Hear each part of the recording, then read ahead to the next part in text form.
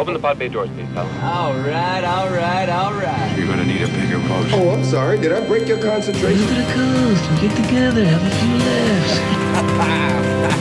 A Movie Odyssey with Brad Patello, Gus Trout, and Adam Lucas. Damn it, we missed that King Ralph reference. Damn it, that was such a good King Ralph reference, Brad. Sorry. I said King Ralph out loud. We got King I Ralph spit on. my drink out. Yeah, Gus did a spit take. You guys He had missed to this go great buy a joke. microphone and come back. Yeah. We had so many great jokes before I hit record. So many great jokes. And while I was gone, And now they're Lucas gone. spit in my drink, and I came back and I Yeah. said, "Fuck yeah!" We're on a podcast. Was that a segue, or are we still doing banter? No. So, podcast really is just like, it's not real life, it's like three guys pretending to be cool, right?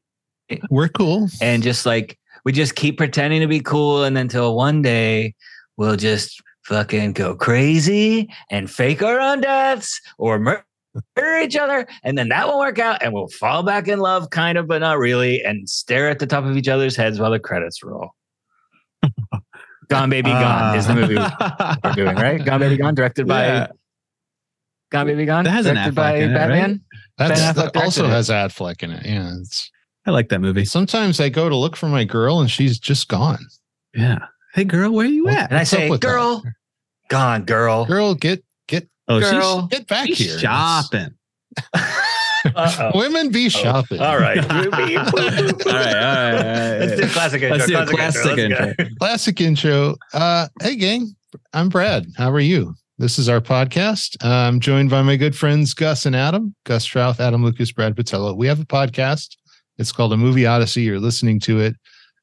Gone Girl 2014, the second to last Fincher. We're doing Mank next week, and then that's it. That's our Fincher-thon for you. Then we have some movies to catch up on. Oppenheimer. Yeah, and then we're gonna do at some point a Beau is Afraid and Beau is a fade. Beau is Afraid. Oppenheimer.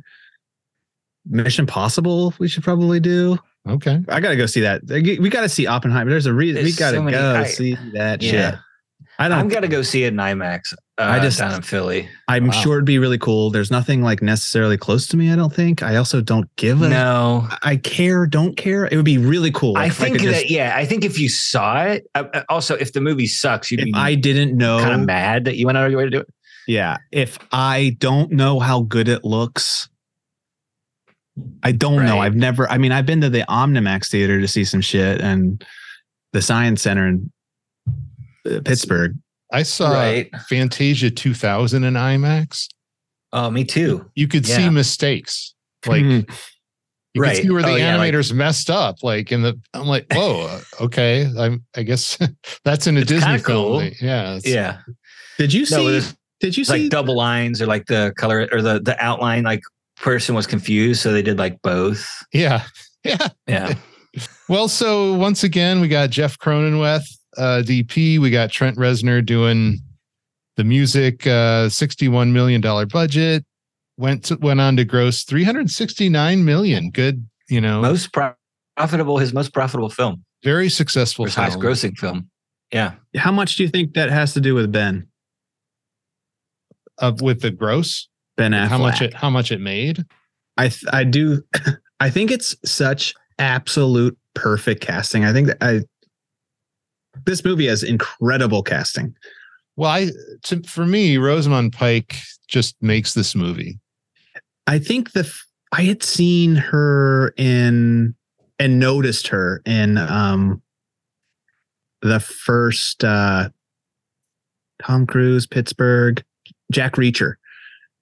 Oh, yeah. And that's the first team up of that director and Jack, which I unknowingly have been a big fan of that director for a long time. He did Way of the Gun, which is like, just has one of the best fucking shootouts ever. It has like lots of fun little bits. It's not a great movie altogether, but yeah, Pike is just, She's killing it. Like Jesus Christ. This movie's got a lot going for it.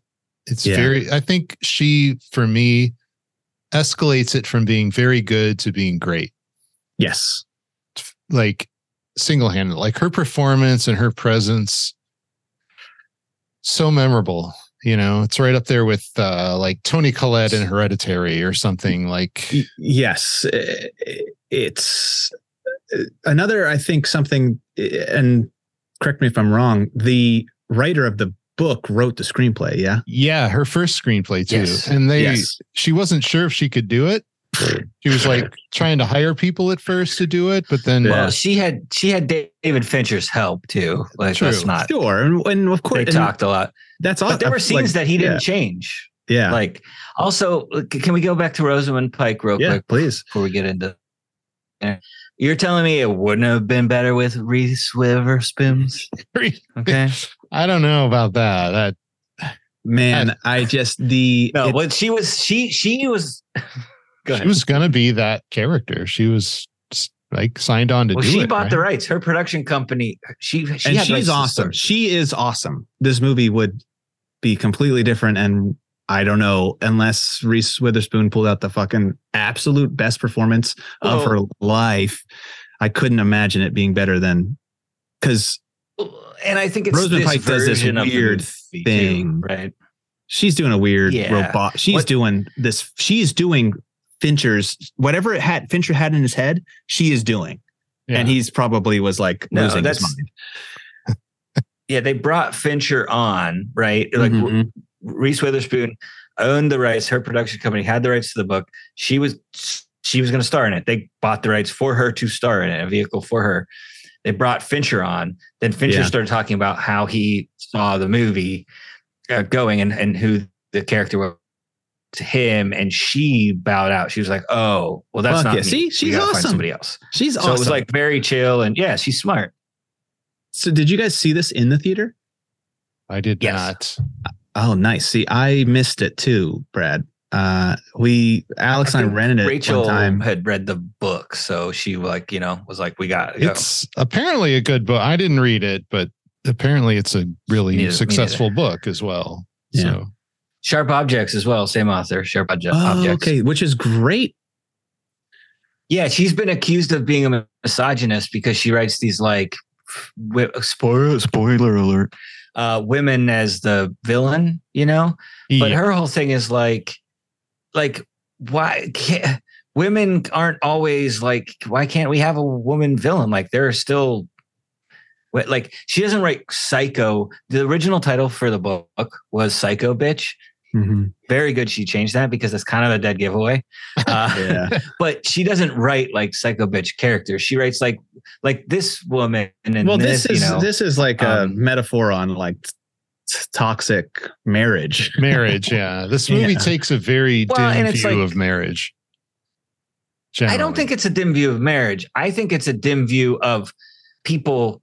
I think it's it's a farce about people trying to play the part of the cool girl and the dream guy, and they can't Keep it up. keep it up, and they destroy each other Yeah. just Yeah. by fear. Like he does it by apathy, and she does it by like enmity, like just pure like under the surface simmering rage. Right. And to make the movie It's more interesting. It's exciting and very book more postmodern. exciting, that they make her into like a psychopath level, like Ocean's 11, like Well, how right. deep She's she can super dive smart, and, and she is she's like- so smart. Yeah. Well, yeah, I wrote down the roles we play, ? Public versus private lives. How we lie to ourselves.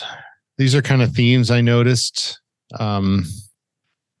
Just putting on a face for the public, for like you have your home life and then you have your, who you are at home, and then you put on this mask and you go out into the world and you lie to everybody.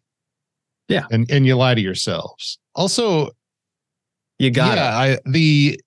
The whole thing of Amy Dunn being a villain. Yeah. Her whole thing was women can be evil too.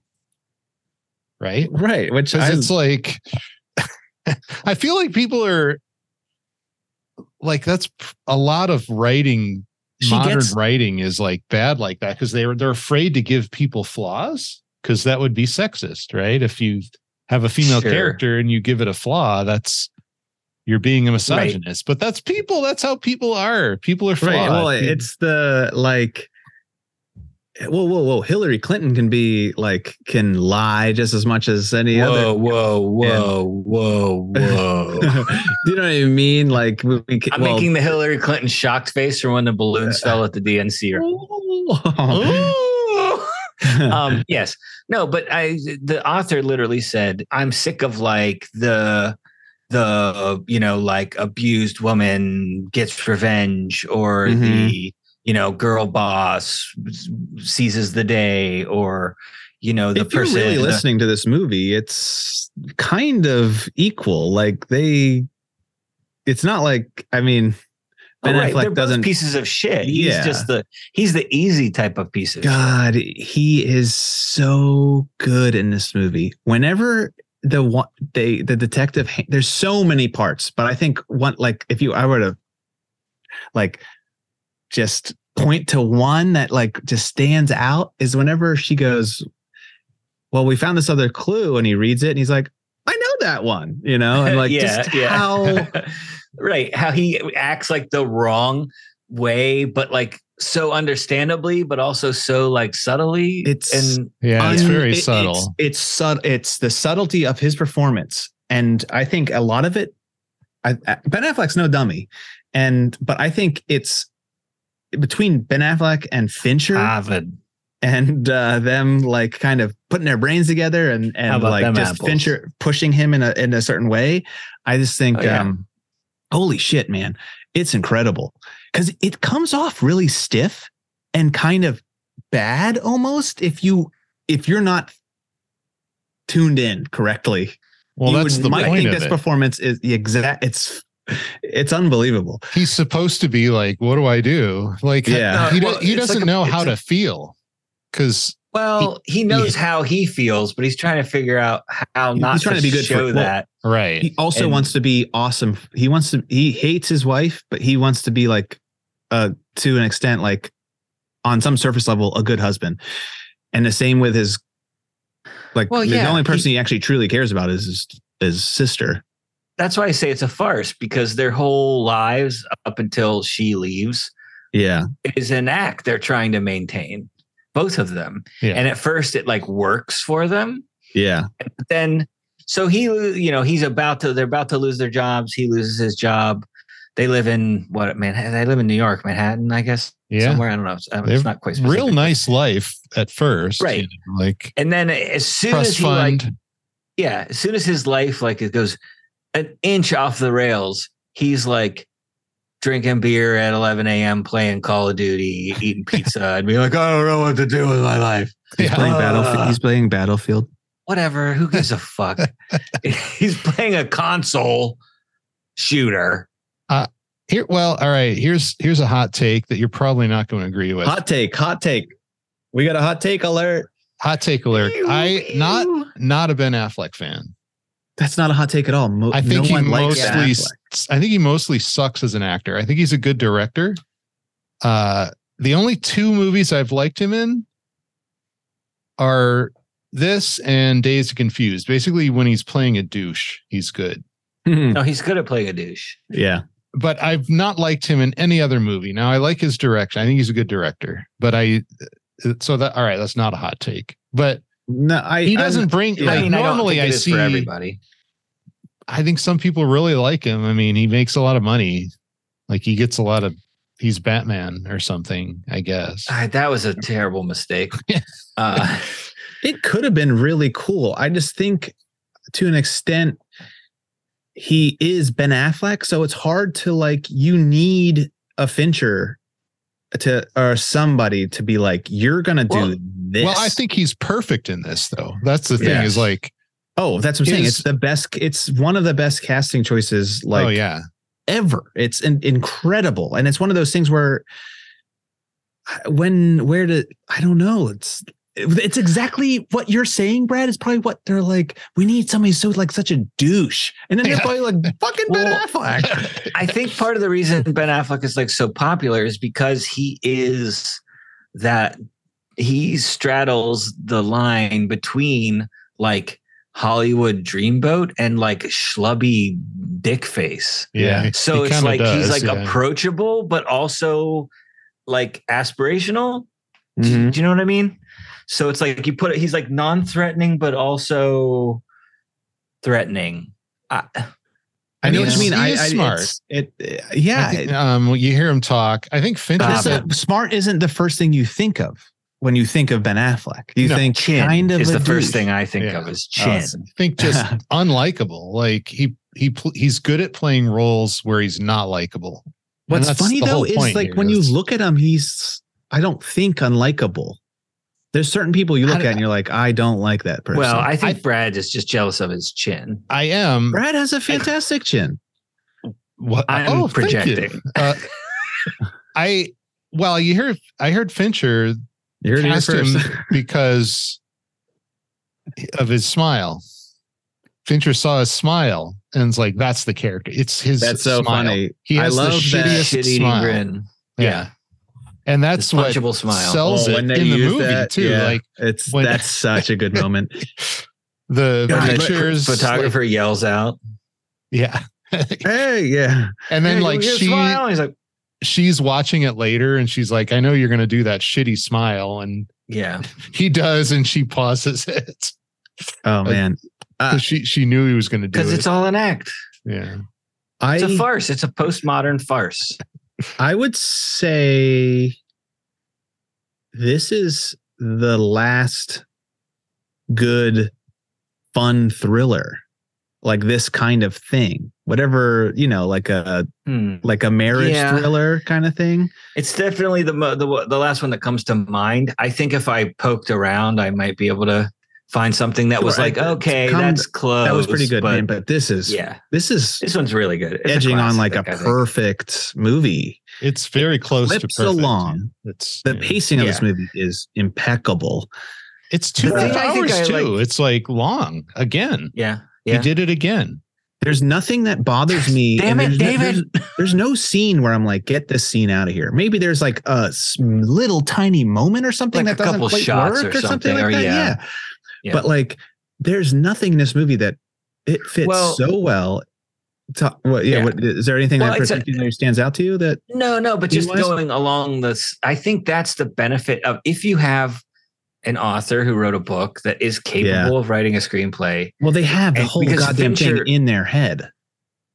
Well, and Fincher wanted it to be as close to like the tone of and the actual like feel of the book, but you can't do it was a 500-page novel. You can't do a 500. You can't do all. There was a lot of stuff about his the affair, the woman he was having an affair with, like her mom, and there was a lot more about Amy's parents, and all these other storylines. What is it? The Come On Me Tits or something like that? Come On Me Tits. The girl with the I don't come on Eileen Tits or whatever it was. Anyway, that's something I don't like about that casting. Emily Ratajkowski, I don't buy it. A little on the nose. I don't buy her as a college student, much less the fact that she's sleeping with Ben Affleck. You work at Edinburgh, so she looks like a she looks like maybe a supermodel. If you were Penn State, Maine, or I don't know. I mean, college students aren't supermodels. I think that generally. Dude, watch that Bama Rush. I watched that. It's crazy. Yeah. Okay. I think that I think she does a really good job. She's fine. I think she does a good job. I just think Brad doesn't buy the package. Ben Affleck suggested her. I know why. It's like Ben. He saw this is the motorboat's over here, Ben. Hey, David Fincher. Why don't we cast Emily Ratajkowski as? Yeah. This is I'm Reese Witherspoon. Yeah. Again, we have a drop dead gorgeous woman like throwing herself at a dude, which I feel like only happens in movies, or else maybe I've just had a shitty life. But I mean, a much milder version happened to me one time, and it scared the shit out of me. Okay, well, so cool. It does happen. It's just not. It's people want it to happen more than it does. So that part of it is not. I don't buy that. That's not good casting to me. I mean, she's fine. Well, it's. I think it fits totally. It fits in with everything else. The stereotype of like, of course, it's this ridiculously hot co-ed who's throwing himself at her or at him. Yeah, I mean, that's the whole idea. It's this whole movie is more of like the extreme, right? Yeah. It's goofy. It's not goofy like Fight Club, but it is very similar in terms of the way it picked a lane and it's doing all of like the tropes. Yeah, you know I guess what I mean? Thinking about it as a farce, it makes more sense. Like, right, and I it's think like everything's heightened. Yeah, because like the actual criminal investigation, the way it plays out and everything is like so unrealistic. Oh yeah, and insane. You know what I mean? It's like like an Agatha Christie. When we were talking about her not that long ago, it's like a postmodern Agatha Christie play. Do you know what I mean? Where it's like it's insane through Fincher's lens. Really? Yeah. It starts off as a mystery, and then it goes into a thriller, and then it's like a satire, basically. Yeah. But it's always a satire, a little bit under the surface. Oh, how funny is this movie too? Yeah. Oh yeah. There's lots of funny parts. Because you like never. You never really believe she's dead because he never really believes she's dead. So you're never really that concerned about her. Yeah. Right. The casting, what we're all talking about here, and like Ben Affleck being such a douche and such an idiot is, and how they execute it is so well managed through that like first act, because there is this feeling of, and it's subtly, subconsciously put in there that you're like kind of going back and forth. You're like, wow, this guy's such an idiot. There's no way. There's nothing. Yeah. They're not. It's just, but these little things. When the detective sees the blood splat like on the hood of the Post-it note, and she puts a Post-it note on it, and then Ben Affleck kind of looks at her do that. And then looks at that's kind of half for a kitchen accident or whatever. Yeah. Well, she doesn't even say anything there. Yeah. That's later. That's when she's like, and she jumps and stomps and the stuff falls down. Yeah. That's when everybody's like, I want a lawyer, get out of my house. Yeah. Yeah. That's when that first scene when they come over and he looks at the Almost Famous dude and and Patrick Fugit. And he just does, it's such a Finchery like cut there. It's like the Post-it note on there. Fincher has a reaction, looks at the guy, and kind of and gives this look that then that for the audience, that's like, oh shit. Well, like maybe when they were working on the screenplay, Fincher said to I have to use her name because I don't want to be a misogynist. Gillian Flynn. He said like, well, we can't read their minds, so how are they behaving? Yeah, because in the book, you can read their minds if you want to, right? But you can't do that in a movie without a bunch of bullshit voiceovers. Like if somebody had a diary and they were like reading it all the time through the movie, how fucking dumb would that be? Okay, let's kind of get to the flashbacks. Yeah, and what I want to get into there is, and it kind of brings up my thing with the music. Oh yeah, the music's great in this. The music is also a barometer for bullshit. Yeah. Whenever it's the past and it's Amy's talking through her journals, which she did write, but they're all, and she does say like a lot of that beginning stuff is but it's in retrospect. When the music does this very drony, sweet, kind of dreamy thing when it's in the past.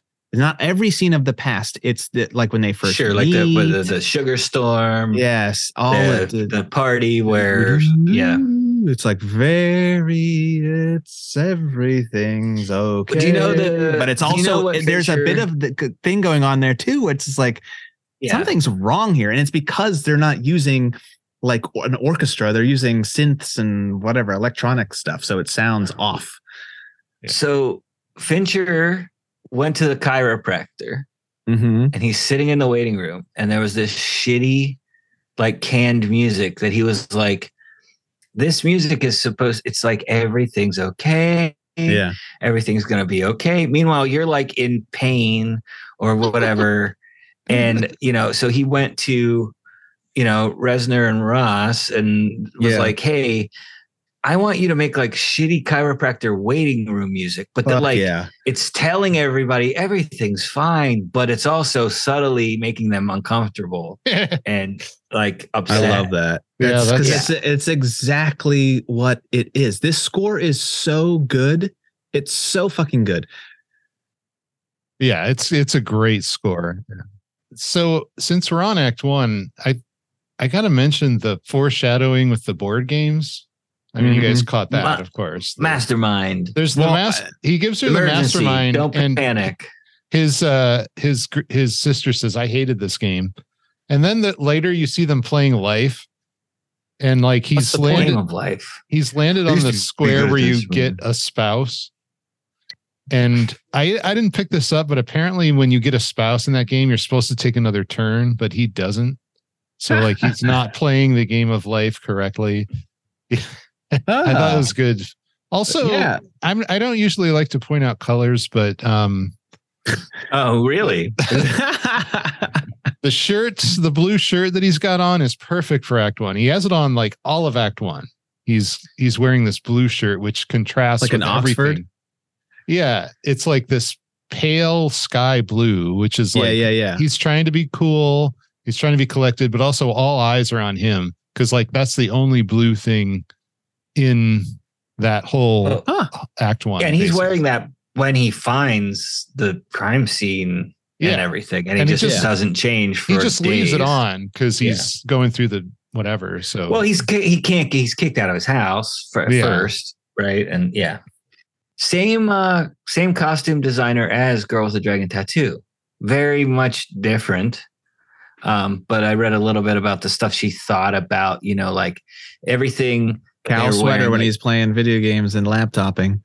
I was like, I love laptopping. Goddamn Cal, so good. House sweaters are very good, yeah. But yeah, she was just like, I wanted them to be wearing stuff that they could have like gotten at the mall, like at a good mall, but still at the mall, like it's like J. Crew, and like Amy, she doesn't wear a lot of high heels. She wears, well, that's more so when they move, but she's pretty understated because she's trying to be the cool girl. You know what I mean? Like she's not trying to be high fashion and fancy. She wants to be that cool girl. Like in the movies, like, oh, you could have a beer and watch football. You could maybe do some laptopping, But yeah, so, we're going through this procedural at first throughout Act 1. We don't know what happened. And Ben Affleck is acting like a total tool, but kind of in an understandable way. Like he's doing all these dumb things, like just kind of like he does in life. He just ambles through life aimlessly. He's just Ben just Affleck a or his doofus. character. Brad hates Ben Affleck so much. It's the best. His character mostly, but I can't imagine. I don't think Brad, he does. I think he's smarter than his character. Brad. Yeah. That's the thing is that Nick Dunn's not dumb. Did Ben Affleck steal your girlfriend, Brad? Well, Ben, no. I don't think Nick Dunn is like dumb. He's like what I think of myself. He's a writer in like a men's magazine or something. You know what I mean? Like he's smart. Well, he's smart. He's thoughtless. He's up like the river, and he knows like he's thoughtless. He's book smart, nice. But he doesn't have social skills. Saying all the wrong things. Everybody likes him. Yeah. But he's saying all the wrong things in this situation. Like he's right. He doesn't have the social skills for this situation. Like, and the Amy knows when exactly he says what to exploit. Complex. She's complex. And then like later it goes like that means bitch or whatever. Yeah. That's good. and like the groundedness of that, like, well, what does your wife do? And like, and when they're drilling him, they're like subtly drilling him, like and he's like, well, and it's almost they're getting more intrigued in that the detectives are, and I find it interesting. The whole thing about the I love the blood type thing. I think that's so I don't know my Because wife's blood everybody type. in the theater. I don't know I know why. my wife's blood type. Yeah. I don't know. And then, but that's the whole. Yeah, the guy says. I don't know my blood type. I have to Yeah. go look it up. I think mine's like O positive. I have O. It's That's like the not most even a real blood universal. type. Yeah. Anyways, it's why Yeah, I don't know my wife's blood type either. Like, But and then Patrick Fugit goes, "Should I Yes, know my B for wife's?" beer. No. She's like, no. I just think this has the. How about this? This is the best qualities of Social Network and Girl with the Dragon Tattoo combined, Yeah, and none of the bad stuff. I agree. And it looks good. And it looks so good because it's doing all the Fincher stuff. It's doing the was that camera moving? right. Was it not moving? I don't really remember. Like, I can't go it's what you talked about with last time, Lucas. You were saying there's this beautiful thing happening where you kind of forget if there was anything, a cool camera shot, but there was just at the same time, there was 1,000 cool little camera ticks and editing, and it's a lot the cuts. It's the cuts. He's so fucking good at the cuts. One of my favorite cuts early on is we go from a flashback to Amy and Nick kissing, and then it cuts to him being swabbed by a cop, swapping saliva. Very nice. My first cut for me is when she puts on the hood of the stove, she puts the Post-it note. Ben Affleck gives a look to that's good. the sergeant or whatever, and he looks back and kind of does you're fucked. Yeah. I don't know, man. She's pretty smart. You should be turd. There's a whole thing with Post-it notes. I think that right there is the movie at the moment is like a metronome in its pace. It's clicking away. That part is where it's the fucking jazzy drums start coming in a little bit because it's the first moment that I think Ben Affleck's like, oh fuck, and he doesn't. He knows not to has to hold it together. Yeah. He's holding together, and he just does that fantastic little. God, Ben Affleck, friend of the show. Friend of the show, Ben Affleck, and his chin. Hey, do we know how they shot this? How he shot this? How did he shoot this? Anamorphic. I don't know. With a fucking digital camera. Oh, can I say something that he kind of, I don't know, it was revolutionized, but he used a ton in this fucking movie, is digitally combining two different takes. He liked Margot saying this thing in this take, but he liked, and so he used a lot of still shots, almost like you would with improv comedy, like Bridesmaids and all those fucking movies. But so he would have the cameras on sticks. He'd have these two shots and he would splice them together for the best takes. He does that a lot. Yeah. Yeah. And I don't think that's a thing that he did in other movies. I think that's what he started in this movie. Yeah. It was shot at 6K on a red. Red. Epic Dragon. What the hell? Yeah. Epic Dragon. I did write down, goddamn nerds naming fucking abandoned mall scene is ridiculous. So the abandoned mall looks like something out of Fallout. It's like this mall's been closed for a week and it's like a bomb went off in there. There's like a can with a fire in it and a bunch of hobos, and it's just like how established everything is like the fucking college student tweaking out and MC square equals and like the background and stuff. And I love the detective always being like, she's kind of doing what like Tommy Lee Jones does in Fugitive? No Country for Old Men. Oh. Whenever he's like, he says guns up, and he pulled his deputy pulls the gun out or whatever, and he's like, aren't you gonna take your gun out? He's like, I'll let you do it or whatever. And it's like teasing him. Like she's like, she's like, should we call for backup? She's like, I'll protect you.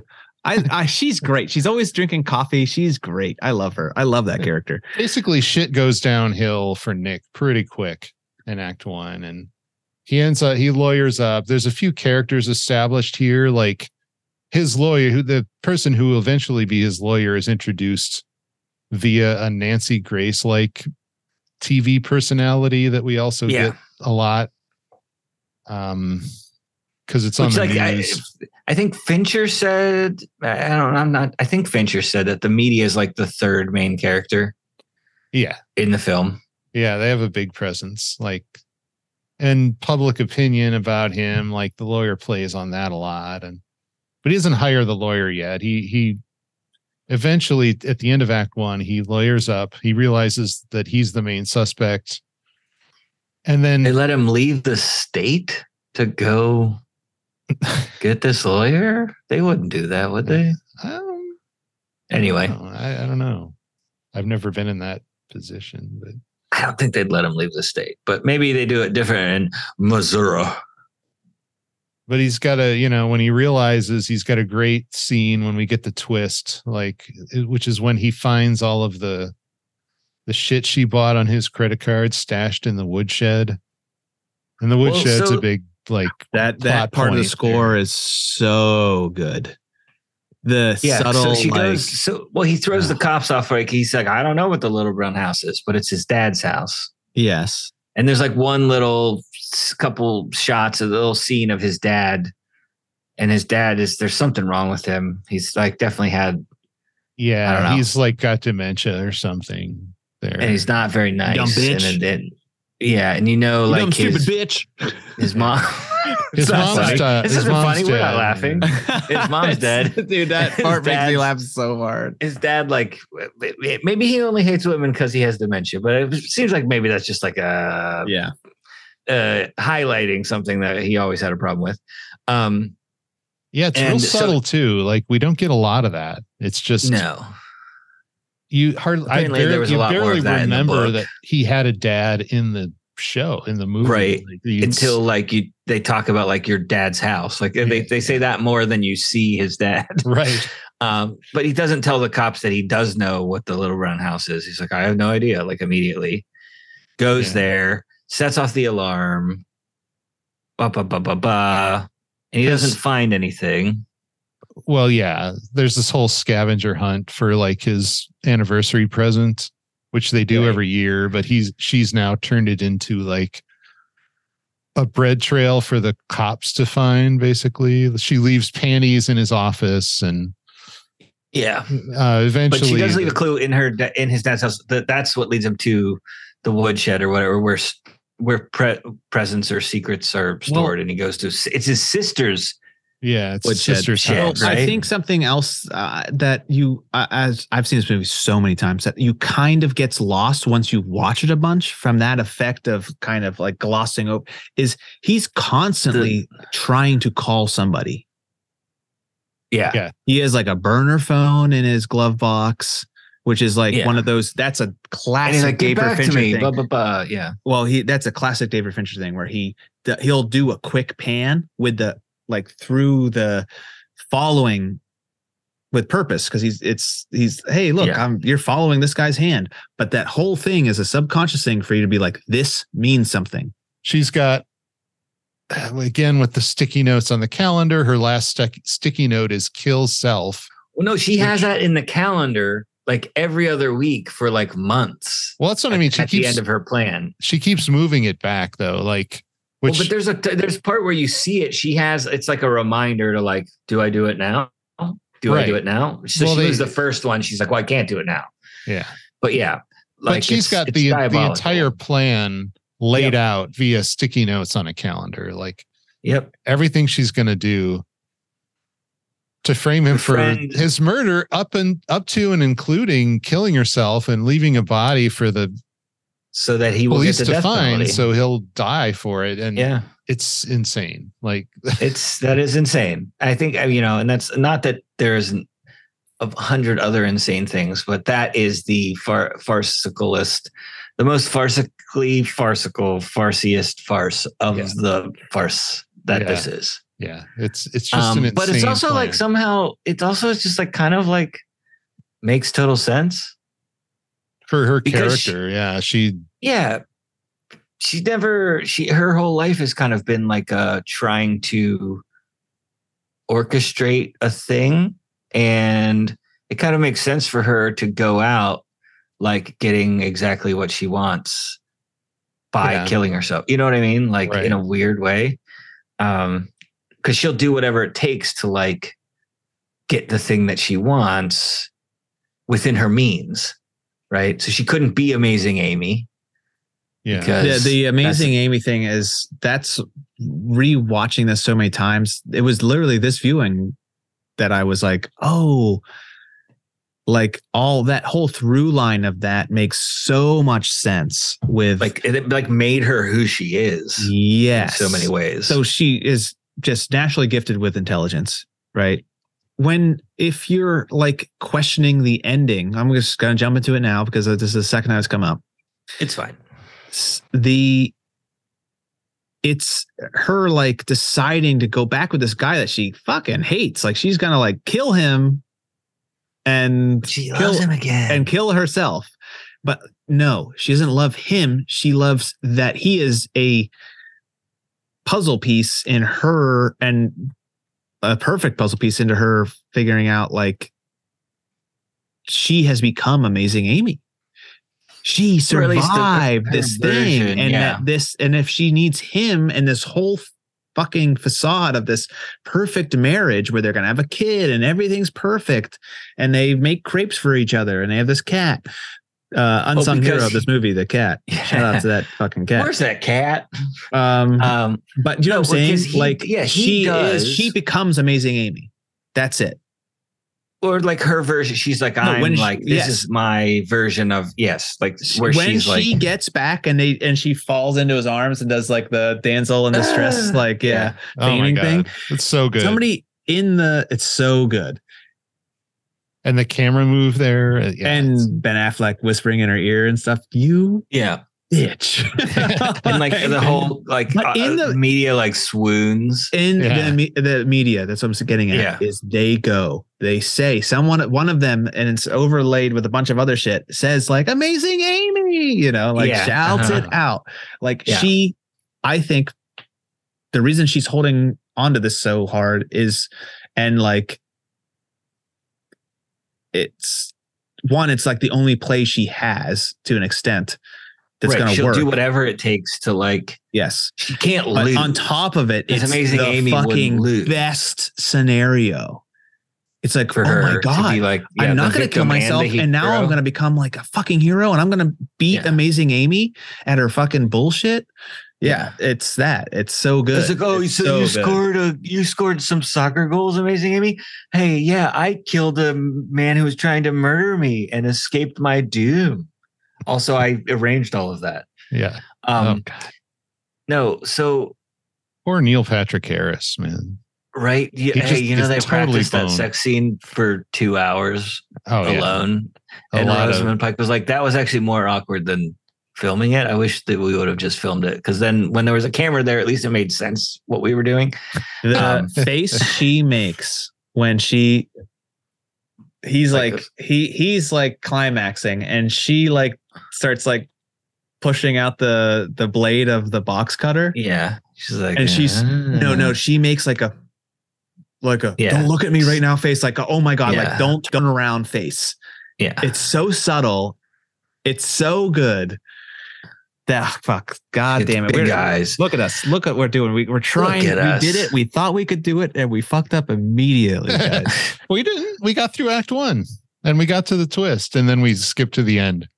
Yeah, but well, that's cool. I mean, everything, the second act is all just like, we know she's alive, and he just keeps fucking up, and he's trying to figure it out. Isn't it so great that, like, again, what you're saying of like looking like 2 feet above everybody, right? With Amy. Yeah.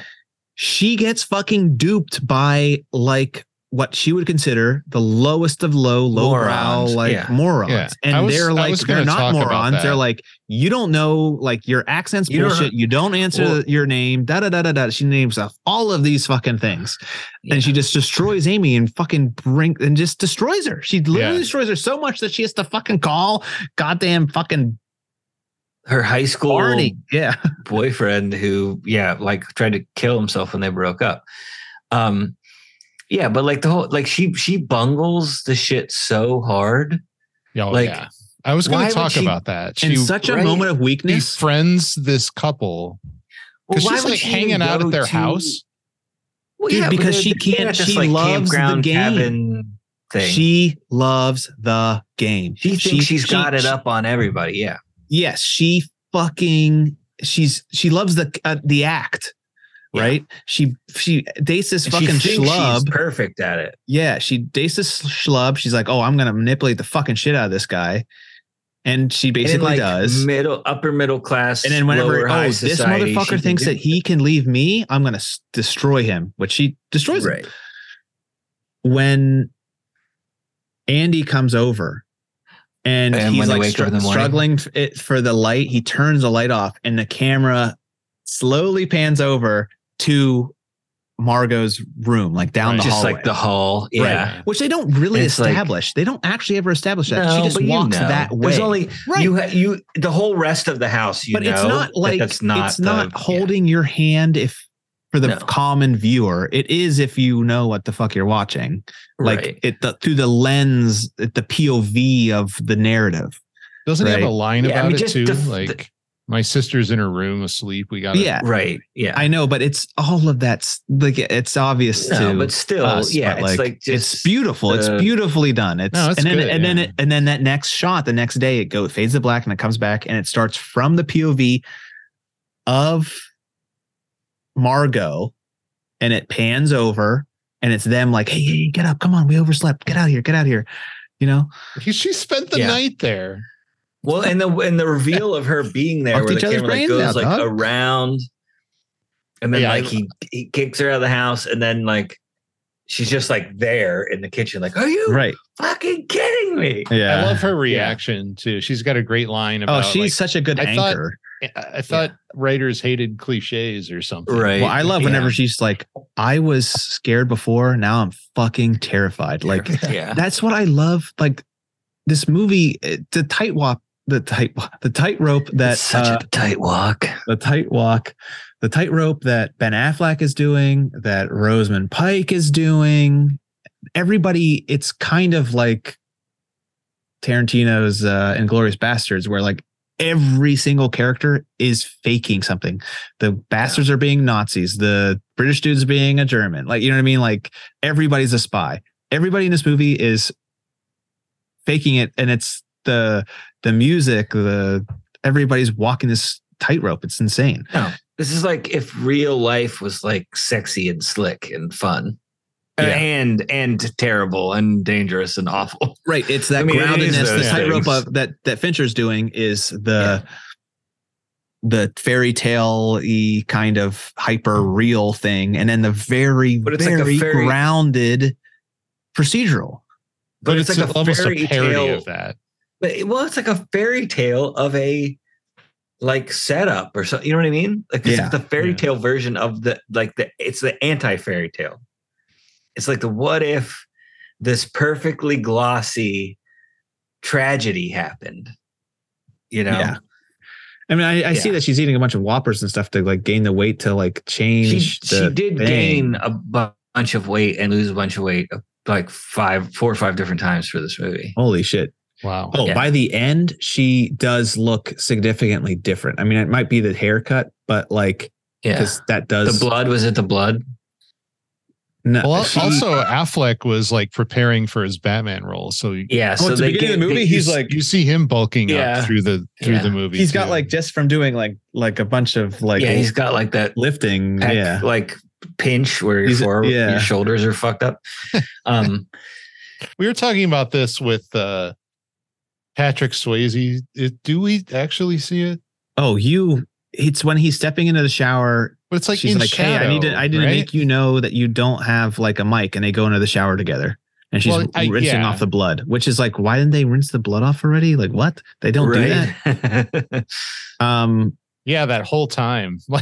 She's being interviewed by the police and then home. They would take pictures and stuff.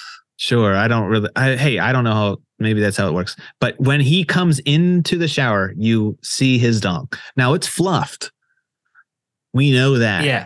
No, it's a sock. It's like it's a prosthetic. It's in shadow also, too. I would not put it against him to just be like, if she was like kind of came onto him at that moment, his character, I think he would have just had sex with her. Oh yeah, no, She's like, sure. oh, like probably. you like look extra, like you look like extra fit, like because she's been like intentionally too like she's so crazy. She's like starving Yeah. herself and probably working out excessively all day long, like a wrestler trying to like make weight. Sitting in the sauna, scraping the sweat off. Yeah. Her.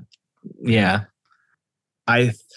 I think a lot of men probably had some aha moments. It is a feminist movie because it's like, guys, don't you see? How do you not see after this movie? You know, Your wife's trying to kill you. yeah, That's it. Like, come on. right. No, I mean she makes the film. Like everybody Yes. else is great. I mean, This doesn't work without her. In 30 years, it's her movie. It's not Fincher's movie. It's not Ben's movie. It's her movie. It's I would say it's almost like her defining role. Like this is the role of her career. So yeah, thus far. I don't know if she's agree. ever going to Better for top it. worse. It's like that kid who played Joffrey Baratheon who quit acting after the show was over because it's like, what do I like? I'm always going to be Joffrey. Because he always has nightmares about pies now. Yeah. It's terrible. Well, all right. So are we ranking? Should we give this a score? One. Oh, let's score. Yeah, we always got to score now. I love that. Yeah. What's your score? I'm going to go with an 8.5. You know, that was going to be my score. That too. was mine too. Oh my God. Oh, wow. Hive mind. Because 8.5. it's 8.5 then. it's not like it's Lawrence of Arabia or some shit. But for what but it is, it's basically perfect. It's Yeah. basically perfect. Like it is as interesting and well made of a film as it can be, but Right. a more interesting and well made film could exist. It would just have to be a different film. Yeah. You know what I mean? All right. Let's do a segment called "What Are You Watching?" What are you guys? What I you have guys been- watching this week. Should we just skip this? It's 9:30. Okay. I'm just saying it's really late. I really have to pee. I haven't watched anything. You guys, or should we I just? watched the Mona. It was fine. I watched Cronenberg's Infinity Pool. It's on Hulu. You I watched was that gonna too? watch it. I was gonna watch it. Yeah, you should watch it. It's fine. Yeah. I finally saw the new Puss in Boots movie. Oh yeah. What did you think? I liked it. Good. It's a lot of fun. Good It's characters. so Fun. fun, isn't it? Yeah. It's fun. It's classic. It's also modern, and it's comedy take of being kind of like self-aware and silly. Yeah. Yeah. And Stylish. the action is like really fun. Yeah. Very With I that liked it a first lot. big fight with the bell. Yes. So the so bell. cool. I love the bell scene. And I this would is say a quote. This is a quote from Adam Calfee. Shouts him. Adam Calfee doesn't listen to the show. Piece of shit. Anthony Banderas, 10 out of 10. Anthony Banderas, 10 out of 10. Yeah, old Anthony. I would say DreamWorks It's a quote. That is a quote. is barely.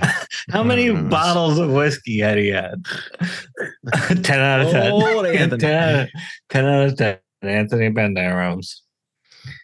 Yeah. Well, I mean, I don't know. Those last couple movies have been pretty good. DreamWorks has been doing pretty good, I think. I'm glad somebody's picking up the slack. Oh, I tried to watch Evil Dead Rise. Yeah. Yeah. I got to the fucking mom who gets possessed. She's on the cover. It's not a spoiler. She's in all the trailers. She fucking goes from the tub. She's been dead for like hours. She wakes up. Mhm. She's alive. She looks like a fucking demon. And she's saying crazy shit.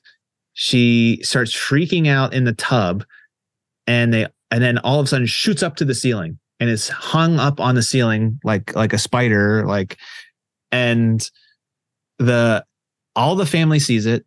The kind of main daughter, the middle child, takes the youngest daughter away, and then just the mom's holding a piece of glass from a mirror that looks exactly like a knife blade, which is fine. And the fucking daughter's like, "Mom, what are you doing?" It's just like, You saw an earthquake. There's your fucking brother brought a book in. The book has teeth. The teeth open. You saw the blood go in. You saw it's like, give me, where's this guy? Let me talk to him. What the fuck are you guys thinking? There's this another trope in Evil Dead movies where in Sam Raimi movies across the board, when somebody gets possessed, they get up and they're like, I'm going to swallow your soul. And then they fall down and then they're passed out. And then everybody's like, oh, and then the tension rises and they walk up. They do that 50 times within the first 30 minutes of the movie. It's so That's fucking stupid. And then for the fucking girl, like, again, like I said, there's this crazy sequence in where the mom's getting tied up with the fucking cords, and it's the fucking Evil Dead thing. We got to do the Evil Dead thing. And then there's a shot and it's fucking awesome. I was like, oh, I literally went, ooh, like when I was watching the movie, I was like, I guess I'm going to keep watching this. And then the fucking daughter goes, Mom, is that you? Like, what are you doing? Like, she was on the fucking ceiling, you fucking fuck. Like, fuck this movie. It just, I cannot stand that level of, if the movie was not trying to be this serious drama beforehand, right. Oh, the fucking rock star girlfriend's sister's pregnant, and then she goes home and it's all serious and nothing's fun and there's no levity to anything. That movie, it just makes me mad because it's like good. Okay. All right, so if we ever figure out a way to harness Gus's anger to create an eternal power source, we just got to make him watch Evil Dead Rise over and Tenet. That was maybe my favorite review of yours, like on this show. That's all right. All right. Sorry, guys. All right. Everybody go home. Well, I can't top that, so I'll do an outro. Yeah. All right. Well, thanks for listening. My name is Brad Patello. Find me on Instagram at Brad Patello. Gus is Mr. Trouth. Adam is Renaissance Grunt. And you can follow us, Movie Odyssey on Instagram, _movie_Odyssey. We're not on Threads yet, so don't even look for it. But we love you. Thank you. But we love you. And we'll put our face in your moves.